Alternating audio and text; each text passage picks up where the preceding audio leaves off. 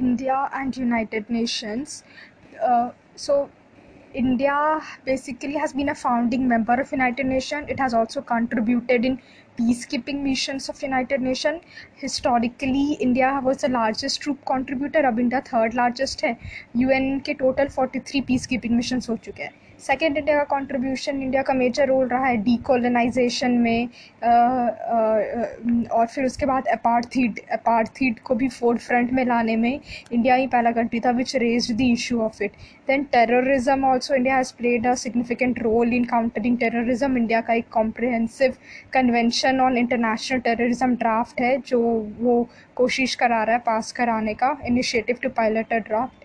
Now even in financial contribution India has a significant contribution, 24th largest contribution है. 0.7% of UN budget contribute करता है.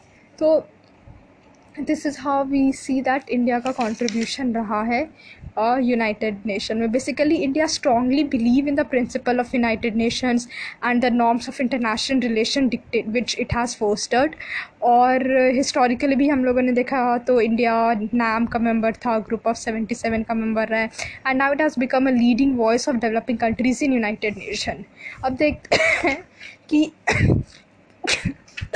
Case for reform in United Nation क्यों ज़रूरी है. Basically India believes in the creation of a more in equitable economic and political order which is not dominated by one particular country, rather based on the principles of shared responsibility. And so there has been a need for United Nations to be more equitable, representative and credible. How can we say so? Because अब हम कैसा बोल सकते हैं ऐसा, क्योंकि in 1992 United Nation के general assembly ने एक रेजोल्यूशन पास किया था in which they said that security council is no longer represent the contemporary realities.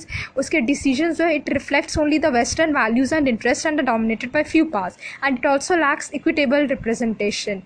Now फिर अब 1997 में there was an Kofi Annan जब जनरल सेक्रेटरी था, तो he initiated an inquiry into how the UN should be reformed. तो there is an issue also regarding the regarding the nature of reforms.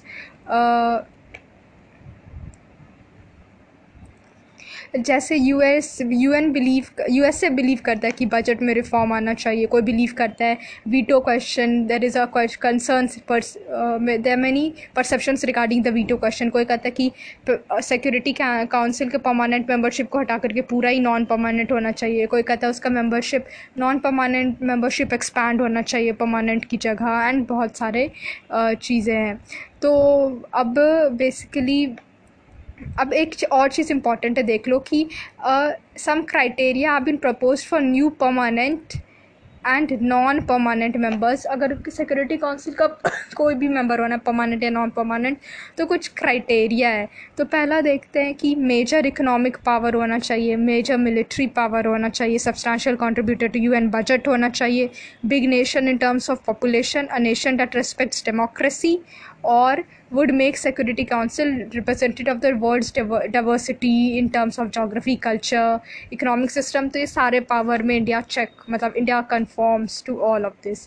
अब हम देखें कि हम लोगों ने क्यों चाह रहे हैं सिक्योरिटी काउंसिल का मेंबरशिप एक्सपैंड करना. बिकॉज वो बाद में देखेंगे सिक्योरिटी काउंसिल. पहले ये देखते हैं कि केस फॉर रिफॉर्म हम लोगों ने बोला कि we develop the case for reform in United Nation. Now what is the take on it. So India today is at the forefront of the efforts to bring UN reform, and it believes in the expansion of Security Council. It not only believes in that, but it believes in bringing a broad-based and all-encompassing reforms. तो उसमें एक पहलू है कि they want to expand security council in both permanent and non permanent categories. तो अब क्यों expand करना? Because with the globalization and the changing geopolitical conditions of the world, the challenges have become more complicated because of the transboundary nature of the rising problems like that of terrorism हो जाएगा, और भी बहुत सारी चीज़ें, radicalization. So अब इसके function को इसलिए with the function of United Nation has increased. So in order to execute these functions effectively, it is important कि वो एक्सपैंड करे सिक्योरिटी काउंसिल को। अब इसमें ना G4 कंट्रीज़ है जो कि बिलीव करते हैं कि एक्सपेंशन में ना, तो वो जापान है, इंडिया है, जापान है, जर्मनी है और ब्राज़ील है। तो अब इतना ही। India's case for permanent member of security council क्या क्या बनता है, तो पहले भी हम लोगों ने देखा था कि सेकेंड मोस्ट पॉपुलस कंट्री है, वर्ल्ड लार्जेस्ट डेमोक्रेसी है, substantial role in substantial economic power, significant economic power है, UN पीस कीपिंग में काफ़ी अच्छा कंट्रीब्यूशन रहा है उसका, India's consistent and long standing and sustained contribution in UN peacekeeping efforts हो गया। India makes regular financial contribution, छोटा ही हो पर रेगुलर करता है, and we have a responsible behaviour in terms of non nuclear proliferation. अब इससे क्या होगा सिक्योरिटी काउंसिल का मेंबरशिप पाके इंडिया को? It will basically be a symbolic, it will only be a symbolic gesture for India, but it will be a recognition of the state's power, recognition of state's responsible attitude, and it will help India gain soft power हो जाएगा। It will also help us achieve foreign policy goal. अब जैसे मान लो France के पास permanent membership है, तो अपन जाते हैं ना फ्रांस से दोस्ती करने, भाई ये काम करा दे, वो करा दे, कुछ भी, मतलब मेरे लिए ये रिजोल्यूशन पास कराना है, मेरे को सपोर्ट करना है, ये सब टाइप वाली चीज़। And the second is that it will show us a gesture of being empowered. So in foreign relation, international relation, it's all about power, perception and status. तो अब देखते कि there have been certain blocks to India's membership. तो पहला block comes from Pakistan. The second is there has been a state who have normative concerns regarding nuclear capabilities, मतलब normative opposition है उनका, वो जैसे वो चाहते नहीं कि कोई भी कंट्री न्यूक्लियर वेपन पोजेस करे, तो उन लोगों का है। थर्ड इसकी there is a uniting for consensus या कॉफ़ी क्लब है, इसमें पाकिस्तान भी मेंबर है, इटली, बहुत सारे कंट्रीज़ है, स्पेनिश कंट्रीज़ है mostly, Spain, Mexico, Colombia, Argentina, तो ये सारे South Korea, Turkey, basically coffee club, and they opposes the expansion of permanent members of security council, and मतलब basically they oppose the expansion of veto. तो अब India क्या कर सकता है? इंडिया के permanent member of security representative of security council ने बोला था कि India has been considering the option of getting a permanent membership without veto power. Now, why we are so much against veto power? Because it is undemocratic and it is not based on the principle of sovereign equality. इसलिए we are like इसलिए veto power को लेकर इतना चक्कर है।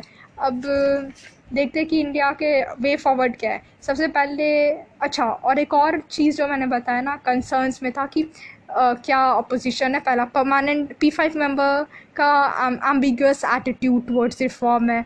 Then no consensus on candidate from Africa, किसको जाना है, नाइजीरिया को भी जाना है, इजिप्ट को भी जाना है, तो कोई कंसेंसस नहीं है। और इसलिए अब देखते हैं कि इंडिया का वे फॉरवर्ड क्या है। तो सबसे it can basically improve international relation with Pakistan. It can lobby with P5 countries, diplomatically engage with P5 countries, lobby with Coffee Club. It can work with African countries too, so that there is a broad-based consensus for reform. And also the issue of the candidate from Africa, that issue is also resolved. तो ये है इतना बस।